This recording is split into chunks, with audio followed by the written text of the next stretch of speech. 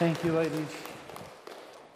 Some of you will know that song is Ashokan Farewell. It's a song that was, if memory serves me correctly, written by an individual who ran a camp at an end of a summer. He had traveled, and he wanted a song that kind of captured the highs and lows of the joys of being together and also the sadness of saying goodbye. And that, I think, so often encapsulates the Christian life well. There are highs and lows. There are highs in welcoming new friends and watching the Lord at work redemptively building His church, but there are also the lows of saying goodbye to friends, struggling in our own sin.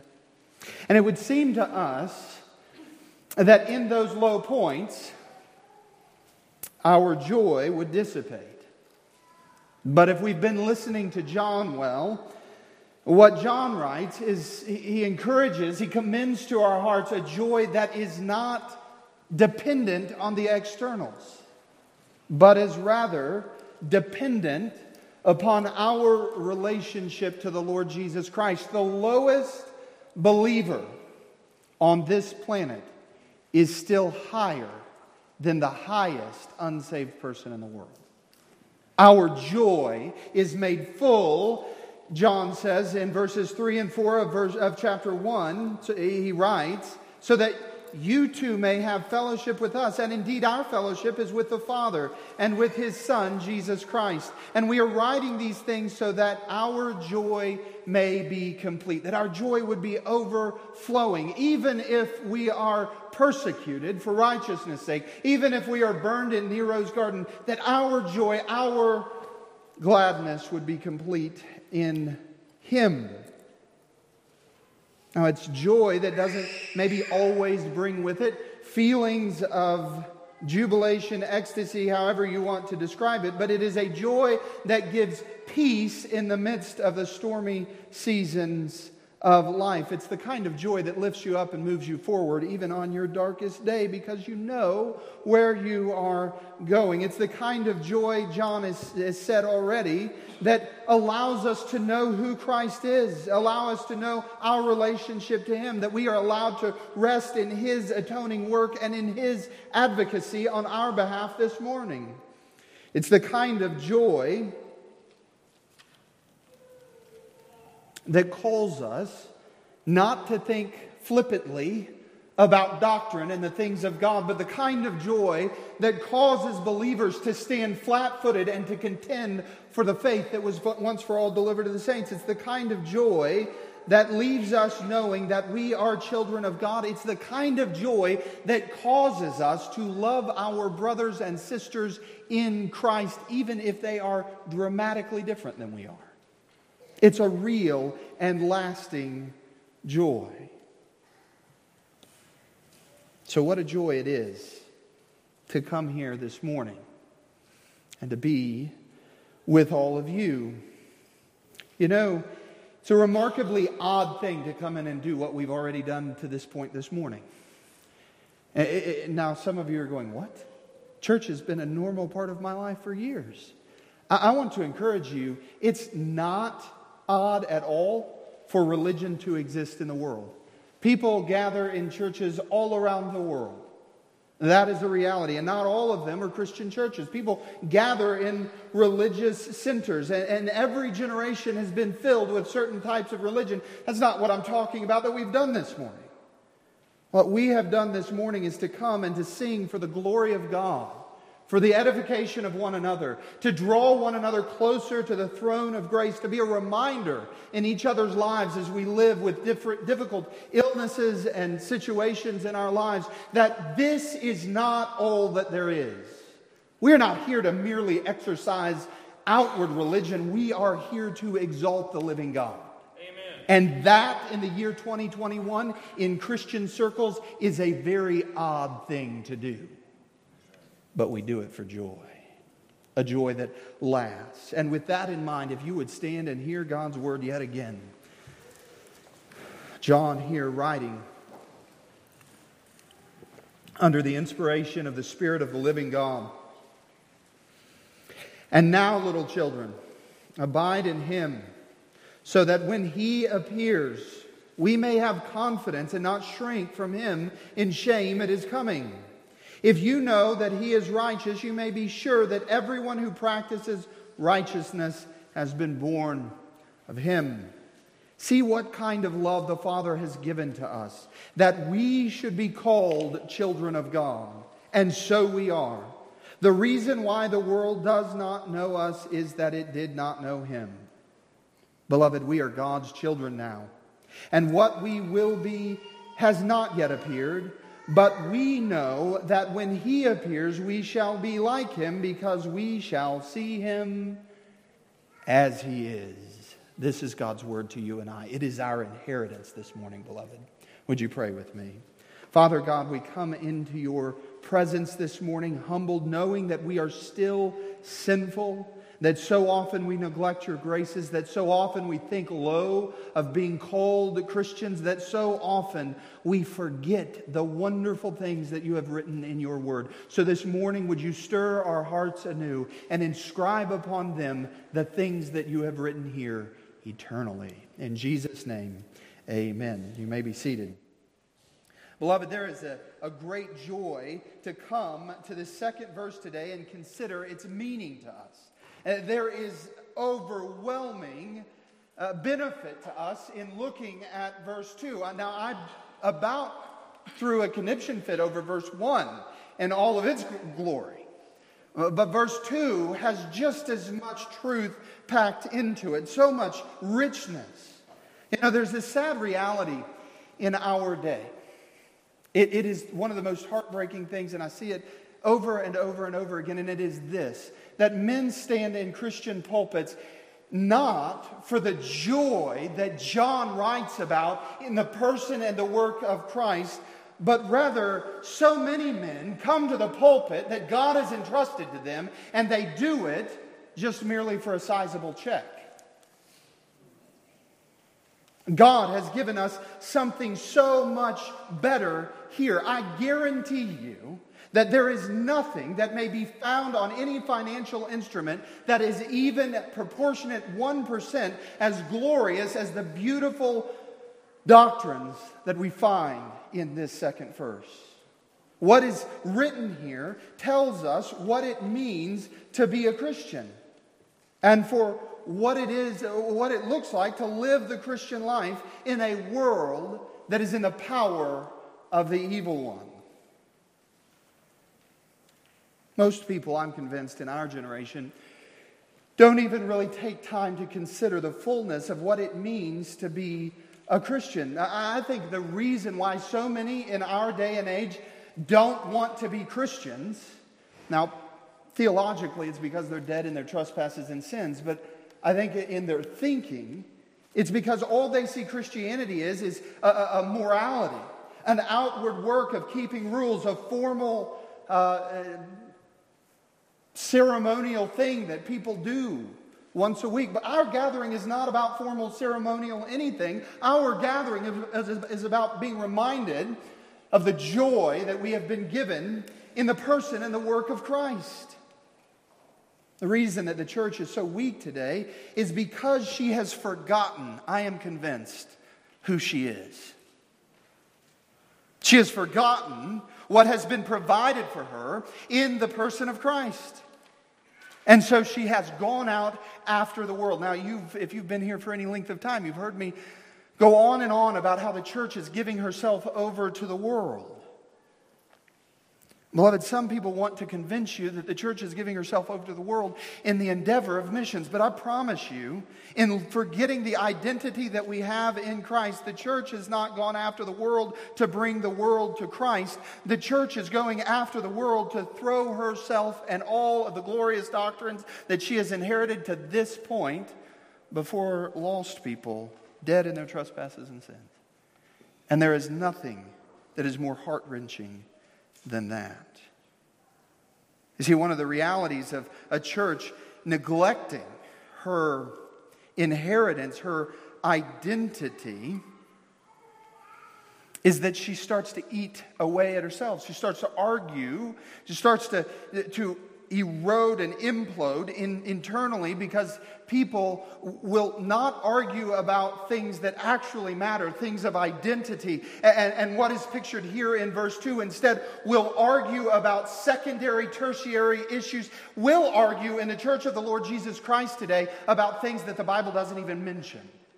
Not even in implication. We may be in agreement all the way down the line, but I've seen believers who, if they disagree on things like eschatology, the order of how things will happen in the end times, they'll eat each other alive, or they'll sneer and they'll complain about each other behind one another's backs. That is a symptom of an illness of a church that has forgotten who she is. Because the reality is this morning, beloved, one of the things we'll learn, and I don't want to get ahead of the game here, but one of the things that we'll learn is that if you are in Christ, one of the great guarantees you have is that your Savior is coming back. And if you want to use arguments to tear the church down about exactly when He's coming back and how He's coming back, I think you've forgotten the glorious reality that He's just coming back. Now, I'm not saying that we shouldn't think about eschatology well, and I'm not one of the people that says, it doesn't matter. The pan-millennialist, it'll all pan out in the end. That's nonsense. We should have good arguments, but I think we can love people whom we ardently disagree with. We argue about politics, about methodology. We have people who don't understand what Baptist doctrine is in its historical context, but they would die to keep the name Baptist on the sign outside.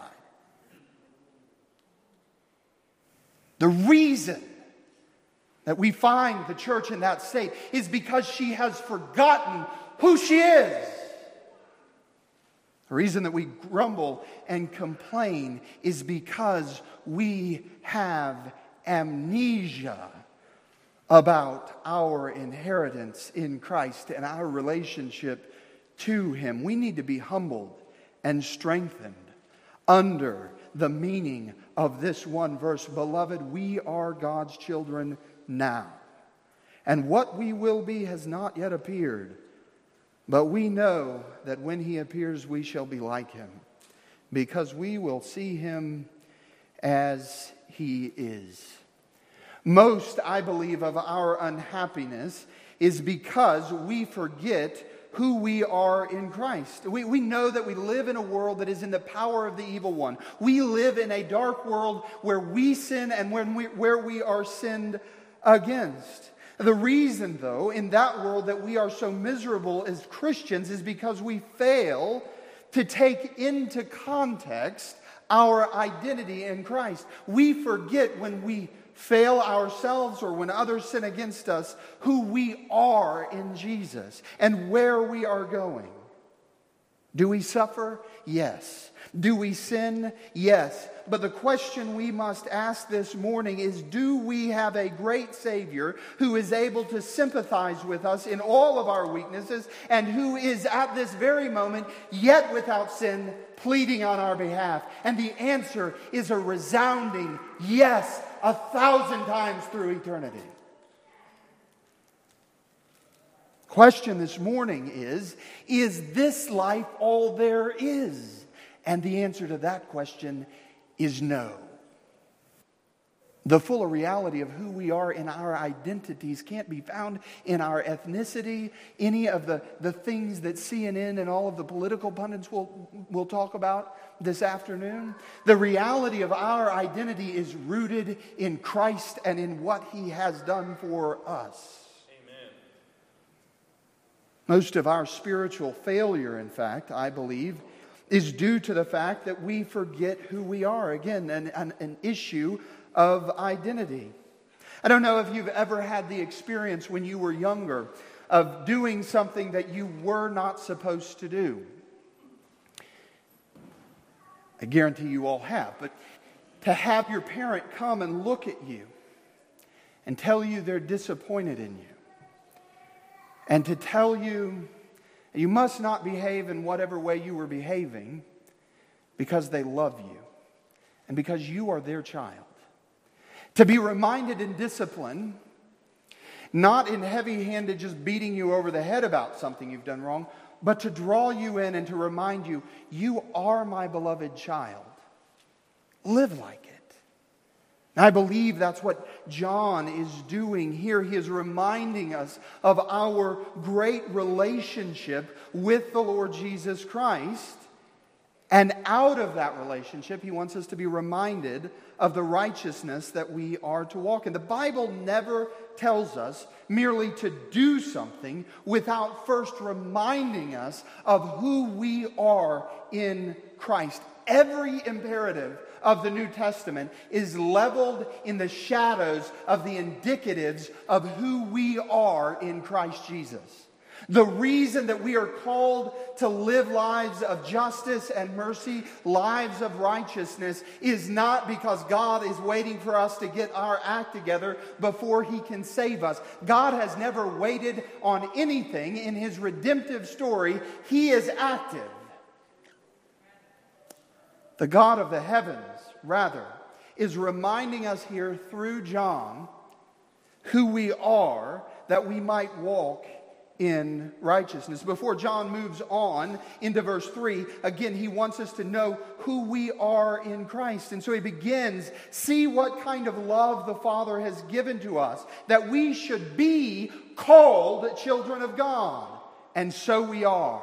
And then he goes on in this verse, beloved, we are God's children now, and what we will be has not yet appeared.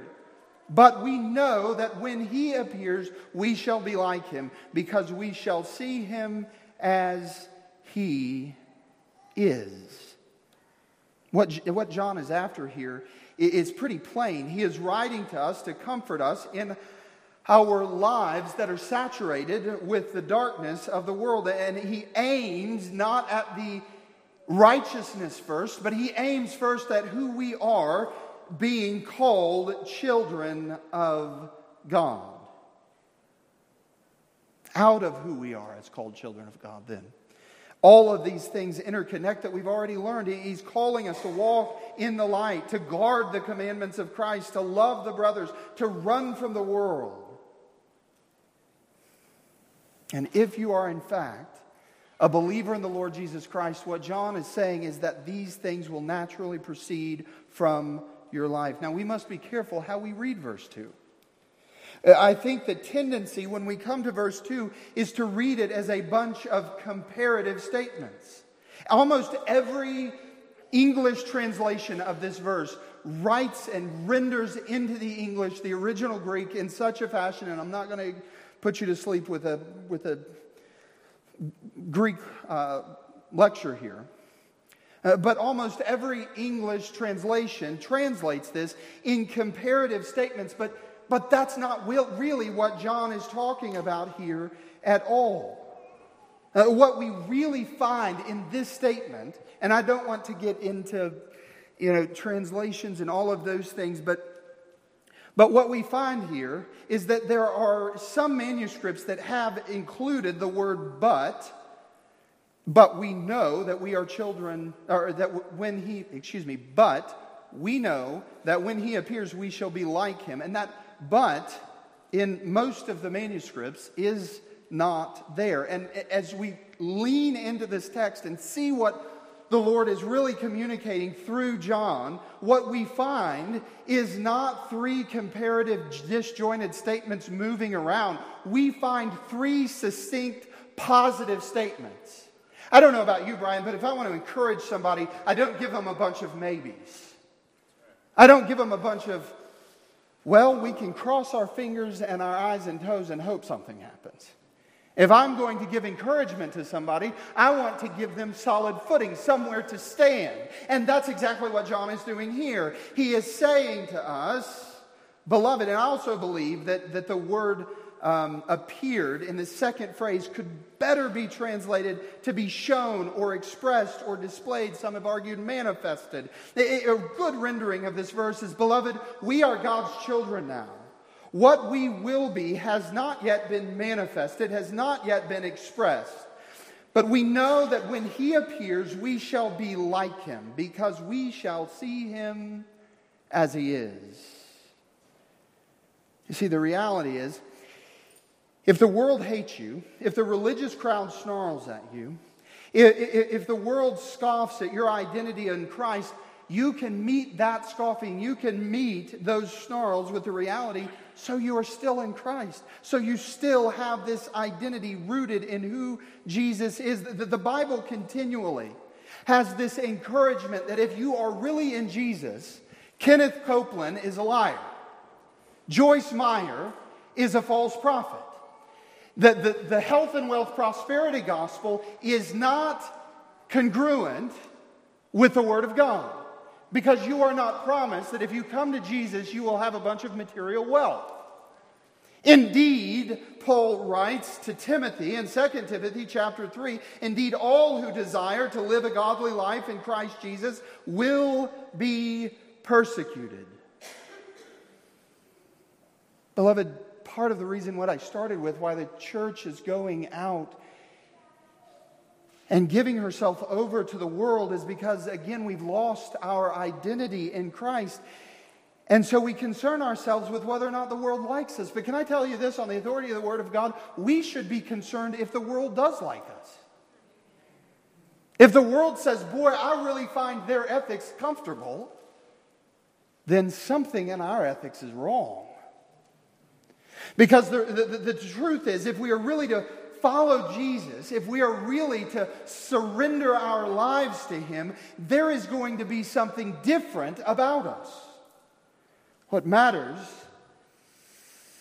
ultimately, is not that the world loves us and thinks we're great. What matters is that we know who we are in Christ. And so John gives us that foundation in this one verse. There are three positive statements about our identity in Christ. That we know that we are children of God, that we know that we are destined for glory, and then we know something about that glory. We can qualify what is going to happen in that glorified state. So first, we know that we are children of God. He does not say, look at the verse, he does not say, beloved, one day you will be children of God.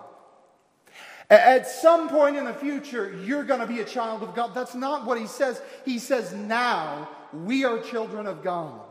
Before you move on, the first thing that you need to know is that you are a child of God. And we know that we are children of God because of what he just told us in verse 1, that the Father has lavished his love upon us such that we are now the called children of God. Not many of us were noble. Not many of us were wise. Not many of us were successful. Not many of us were looked upon by the lost and dying world, and the world thought, oh, they're great. Should add them into heaven. We're lowly people, and yet in our sinful state, God lavished his love upon us such that when people come and ask us why in the world would the Lord ever lavish his love upon you, we can throw up our hands and say, for his own glory. And you don't have to believe it, because so we are. Here we are, 2,000 years off, gathered together at 810 Austin Street, praising his name, giving glory for the word that he has revealed through his apostles and prophets. So we are. We belong to him, not because of anything we've done religiously, but because of everything that he has done to accomplish our redemption. In spite of all that we are, so we are children of God. It is a fact. It is a certainty. It is not something that we negotiate away. It's something we stand in hard stop. We are children of God now. We are at this moment children of God because of the work of Christ and the work of the Spirit and the work of the Father redemptively. 1 John chapter 2 verse 27, we learned about this several weeks ago. The anointing that you have received from him abides in you, and you have no need that anyone should teach you. We are called children of God. We know that we are Christians because the Spirit has anointed us and opened our eyes that we see Jesus for who he is, and we have placed our finished trust in him. He has anointed us. He has made us children of God. What the Spirit taught us is what verse 1 further illustrates, that we are God's children, that we are called children of God. And here's the reality, friends. Think about this morning. You know, when we sing Amazing Grace, when we've been there 10,000 years, bright shining as a sun, we've no less days to sing God's praise than when we first begun. This is the reality that John is telling you in this first statement this morning. On that 10,000th day that we have sang about since we were small as Christians in the faith, many of us, on that 10,000th day of eternity, we will no more be a child of God on that 10,000th day than we are a child of God this very moment. Right. We are children of God. Now, we will be more sanctified on that 10,000th day. We will be more kind. We will be more focused on Christ. We will be more gentle. But we will be no more a child of God on that day than we are at this very moment. The prodigal son is just as much a son as the elder brother is. As we come to Christ, as we are converted to Christ, as the Spirit births us into the body, as He regenerates our heart and takes out the heart of stone and adds a heart of flesh, at that moment we are children, called children of God, and we are no more children after that than when He first saved us. Isn't that a glorious truth? You have an identity this morning, beloved, that I don't think I've studied this out for 2 weeks now, and I don't think I've begun to get my head wrapped around it. You are a child of God, and there is nothing you can do to add or take away from that reality. It's a place for you to rest this morning. It's a place for you to worship from, that you did not garner, you did not work for, you did not accomplish your spiritual birthright. God did that for you and in you. What a marvelous reality. You see, behavior doesn't determine relationship. You are either at this second a child of God or you are not. You can't be a son one day and not the next. And any theology this morning, and there are many churches this morning that will teach that if you backslide, and they'll put different labels on it theologically, if you do this or you do that, then ultimately you can lose your salvation. And people will go on to teach, and they'll appeal to Judas. Well, Judas loved Jesus and he followed. And then he fell away. See, he lost his salvation. Judas was not a son of God. He was a son of perdition. The Bible says so. We, on the other hand, are called children of God. The question is not how you live. The question is, who do you belong to? Who's your father? Are you at this moment a child of God? You can't be a child of God because you're religious. You can't be a child of God because you're righteous. You can't be a child of God because you have all of the right theological answers. You are a child of God only by grace. See, the reality is Jesus came not to save those who could save themselves in any way. Jesus came to save those who were lost. And He's still doing that work.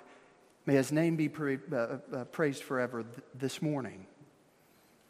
So the question then is, well, how can we know that we are called children of God? Now, I'm not going to exhaust the list of things that give us assurance of our faith, but I do want to mention a few to you.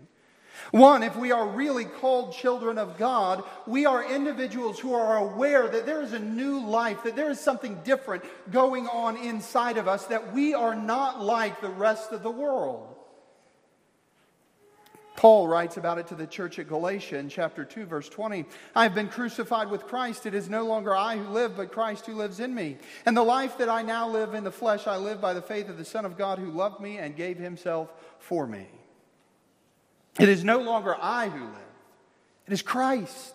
Yes, I have a physical life, but the spiritual life that I have, there is this reality that I'm aware of, that God gives me strength in that life, that He is indwelling me by His Spirit, and He is convicting me and He is conforming me to the image of His beloved Son.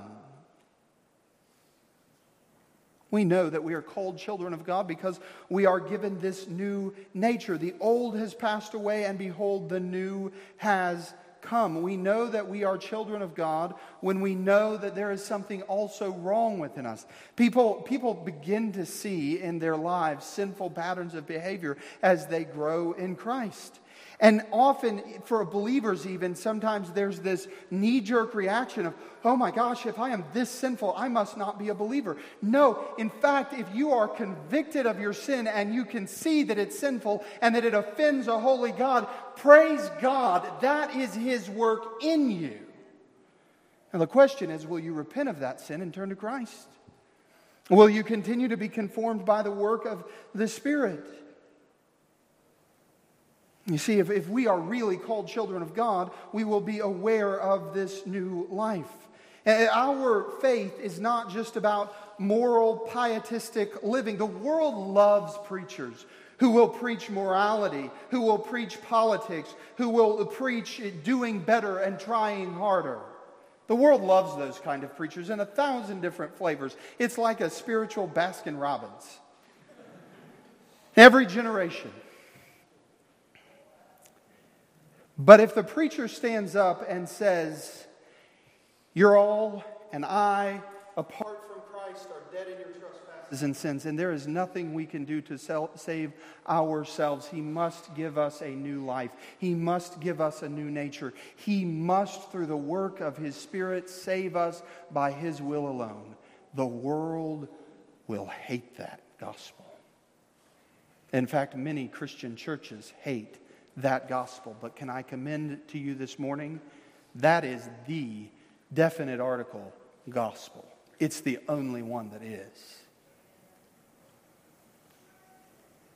God must give us new life. And for us to know that we are children of God is that we have an awareness that we have been given that new nature. Jeremiah chapter 17, verse 9, the heart is deceitful above all things, desperately sick. Who can understand it? And what we find in this new life is that we see the reality of our sinfulness and our depravity. We also see the glorious nature of Christ's redeeming work on our behalf.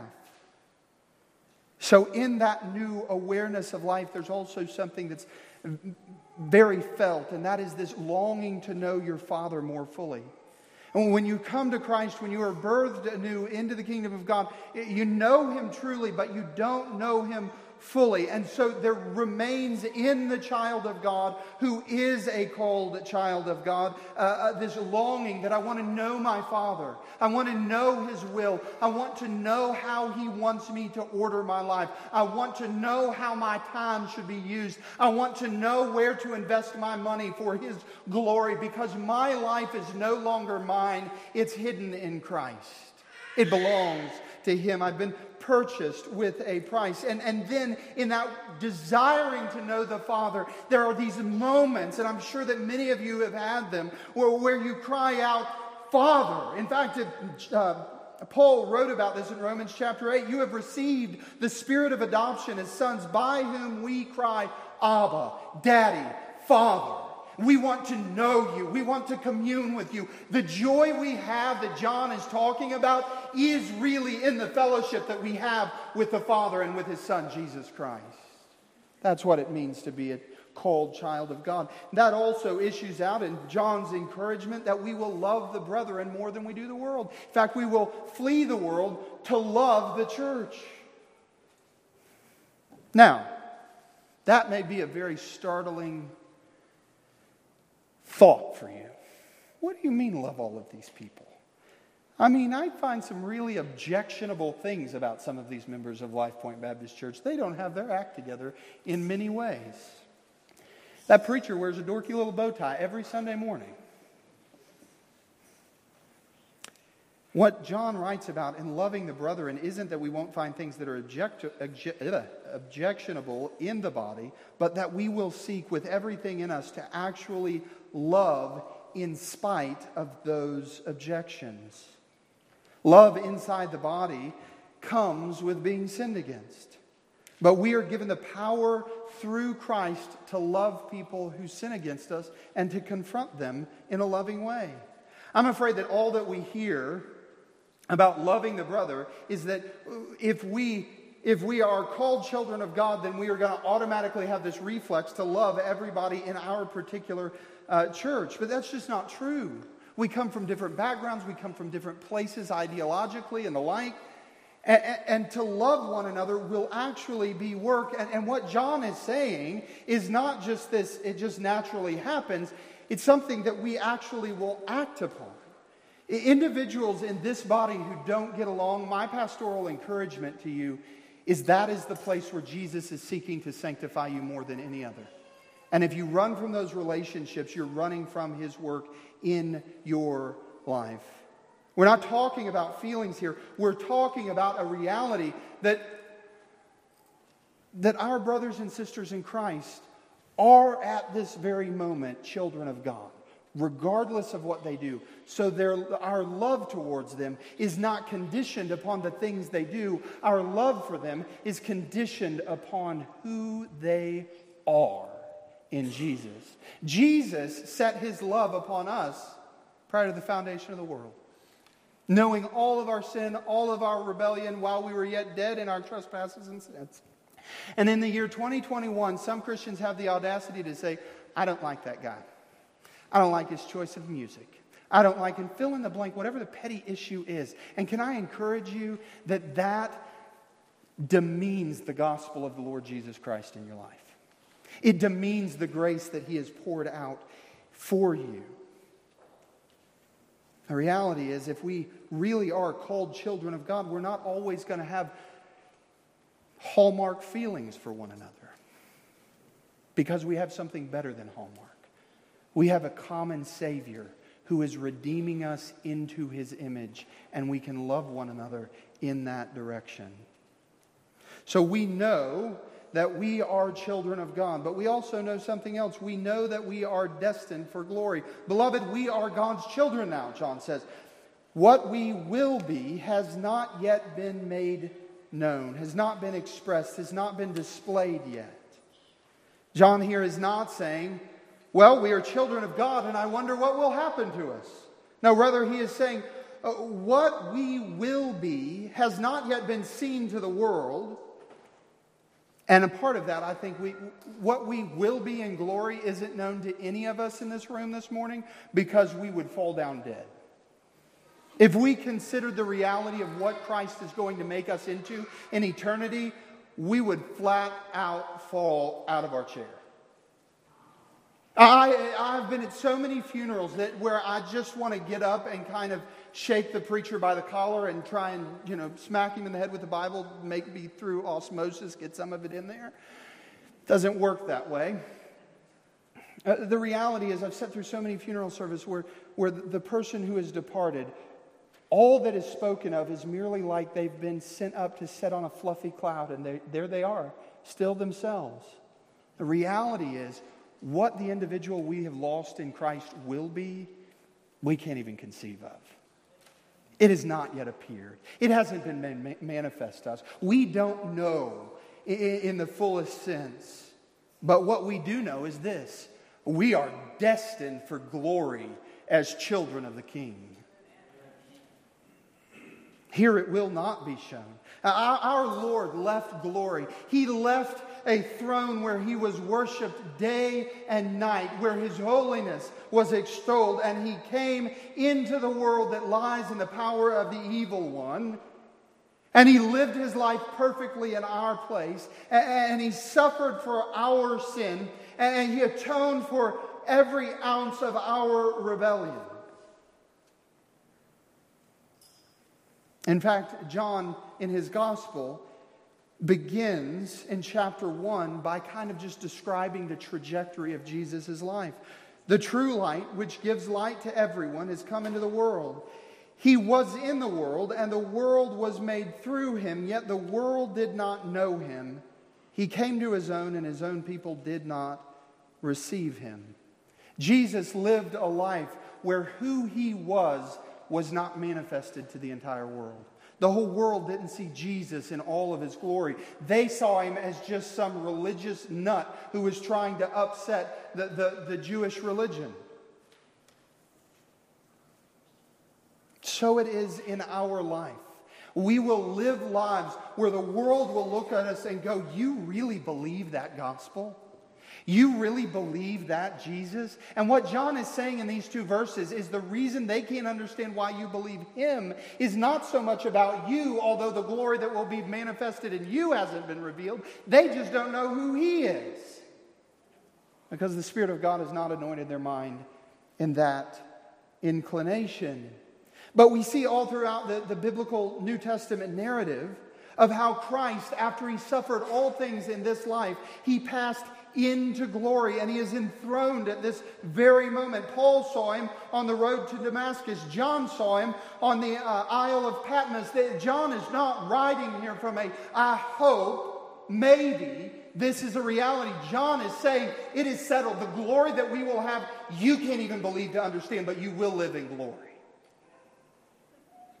I think one of the narratives that shows this dualistic reality of the children of God on this planet being humbled and abased, but knowing that there is future glory, is found most fully in Acts chapter 7 at Stephen's stoning. You'll remember this narrative. Now, when they heard these things, they were enraged. That's the religious crowd. And they ground their teeth at him.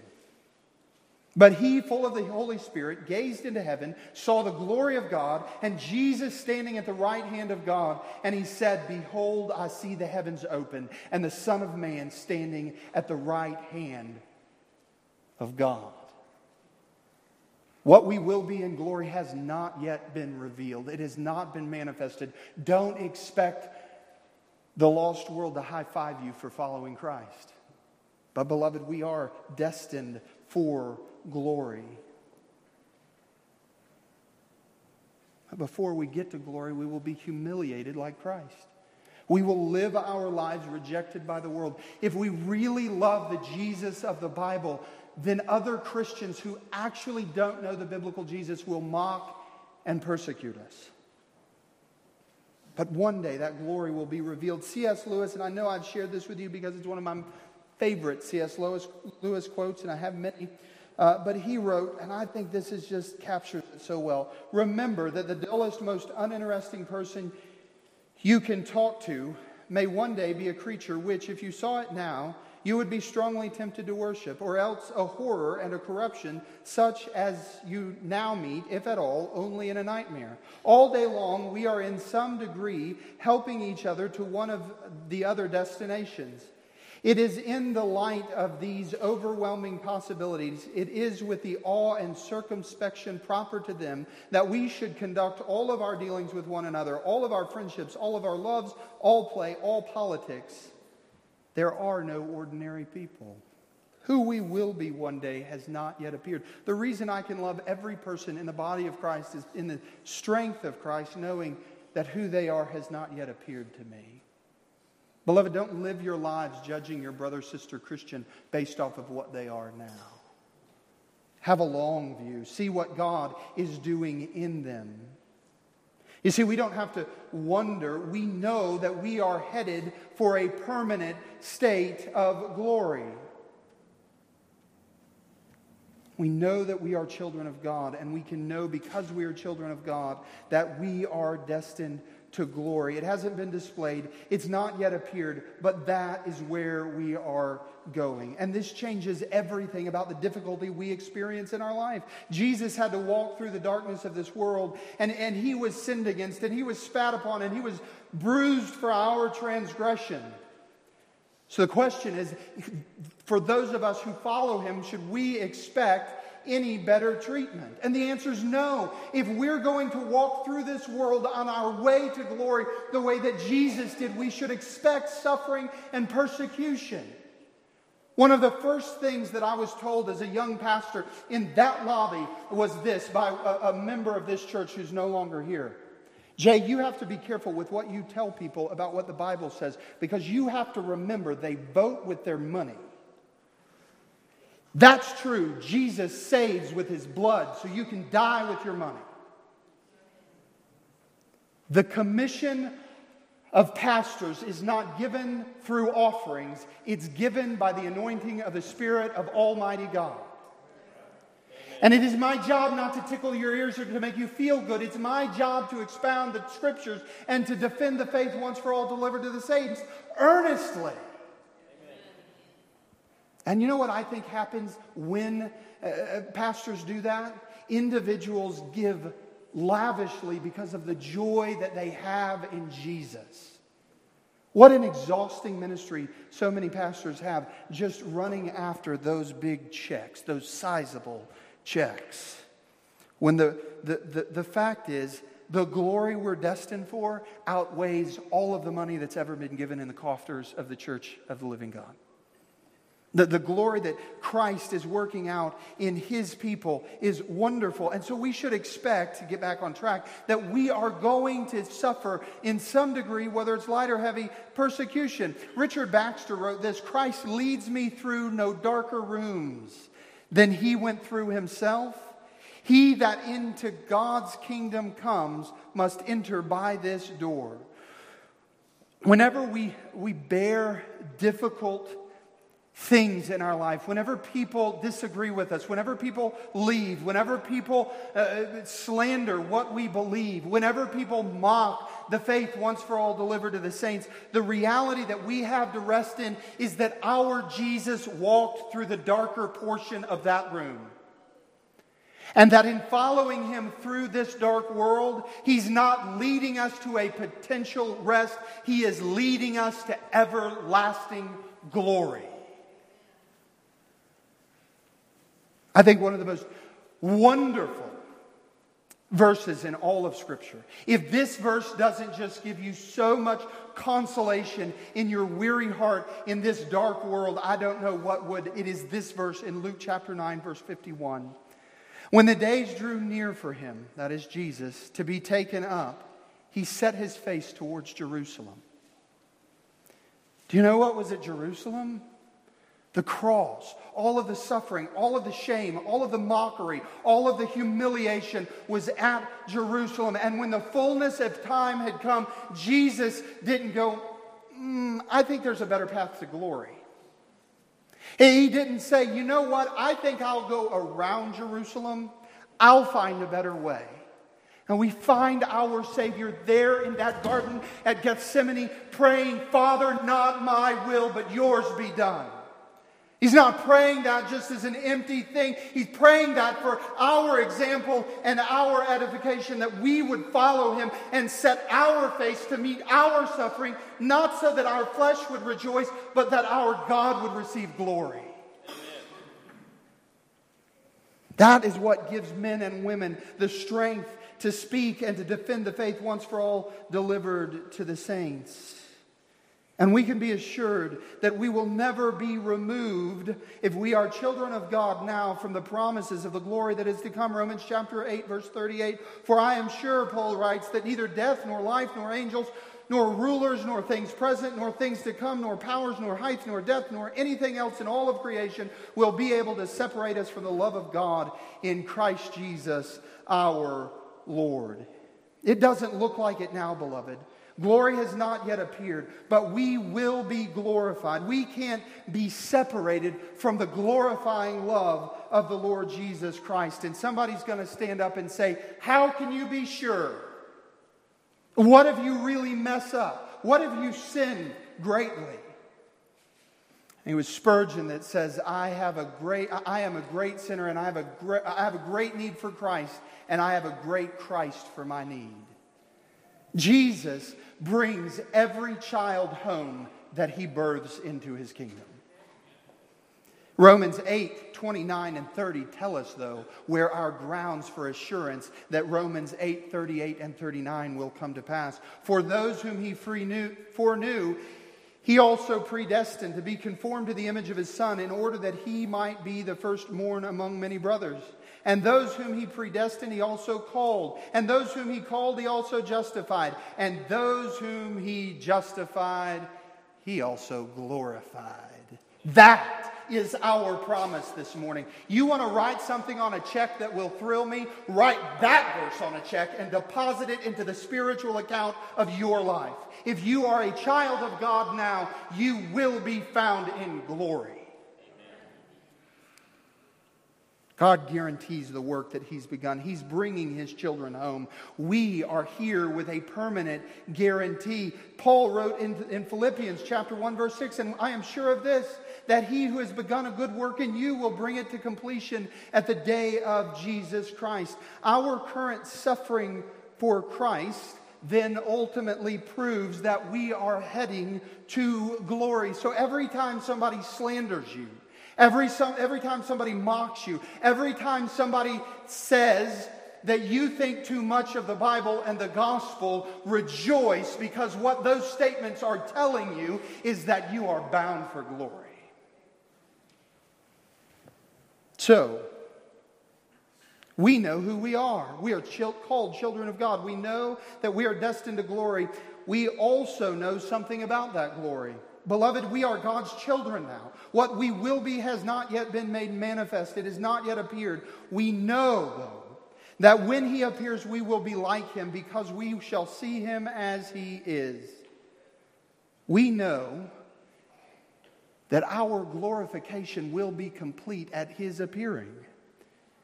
And this is a picture of the grand doctrine of the second coming. Now, this is what I was talking about earlier. This is the point where everybody starts to go to war about the exact order of when He's coming. And we miss the whole inheritance that John is encouraging us with this morning. He's coming back.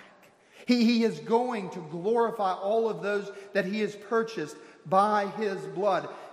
This is given for our edification, for our joy. The second coming is as much. Do you know this morning that you're a child of God? Say amen. Amen. You can be sure of this. As much as you know of that reality, also His second coming is a sure thing. It's going to happen. It will come to pass. And in that moment, all of the evil that is in this world, the power of the evil one will be dispelled. And all righteousness will reign. 2 Peter chapter 3, verse 13. But according to His promise, we are waiting for a new heavens and a new earth in which righteousness dwells. We are waiting for Jesus. When He appears, we're going to be like Him. We can know that our glory is a glory that is under the kingship and the rule of Jesus throughout all of the earth for all of His glory. Secondly, we will see Him as He is. 1 Corinthians chapter 13.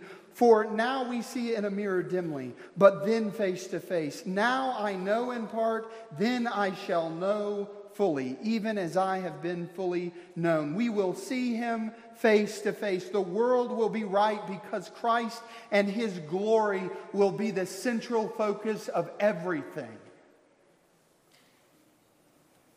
Can you imagine waking up in eternity and you turn on the TV and Fox News has nothing to report on but the glory of Almighty God?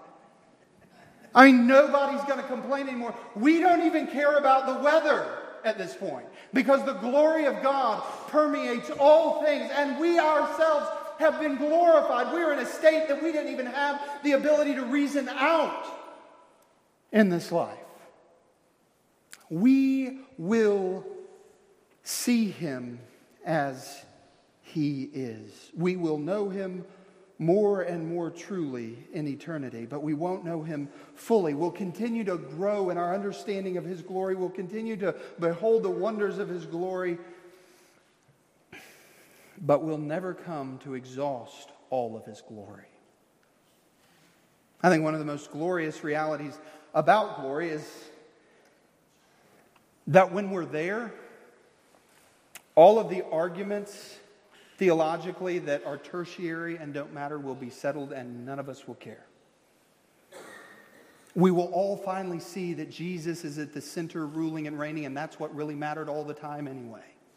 May I encourage and commend to your hearts as you wrestle with your own personal theology. If your theology does not lead to Jesus being more glorified and at the center of His universe, then it's a bad theology.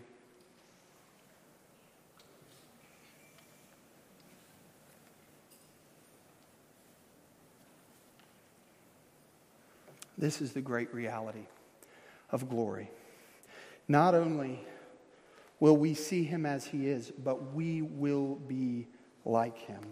As I've thought throughout this past week about the state of glory that we will find ourselves in, this one reality has permeated my thinking.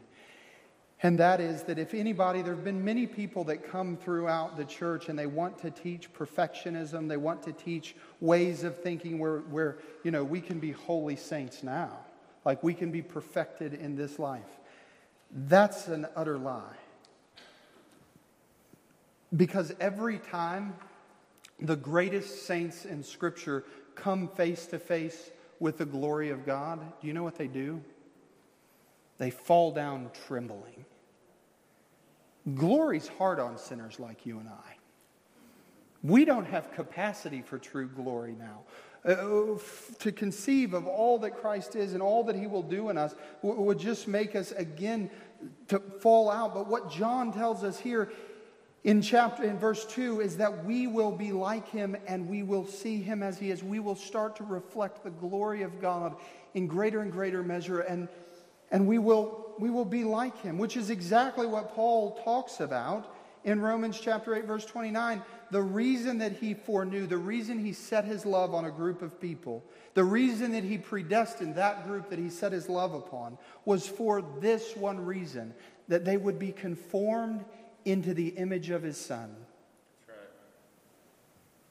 Those He set His love upon. Those that John says He lavished His love on and who are now called children of God, He called for this one purpose, to be conformed to the image of Jesus. And on that last day, when Jesus comes in all of His glory, we will, mark it down, be like Him.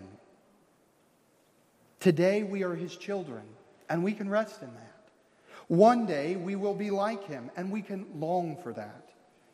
All of this is because He predestined us for glory. There is nothing more glorious than to be like Jesus. That is where we are going. That is what we will one day be like. And we will one day be like Him because of who we are at this very moment. That is the glorious identity that should drive the church in all of her righteousness. Would you pray with me? Father God, we come trembling under the weight of your word this morning. Thankful for your goodness, kindness, mercy. We're so thankful that in spite of who we are called children of God.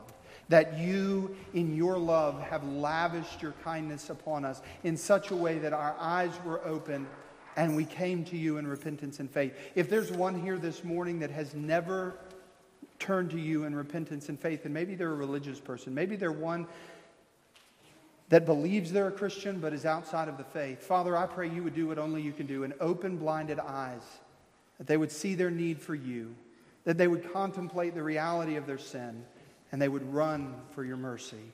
Father, for those of us who are in Christ, I pray that we would be reminded continually of our identity, that we would rest in the fact that we are your children, that we are going to be glorified, and that it's all because of the work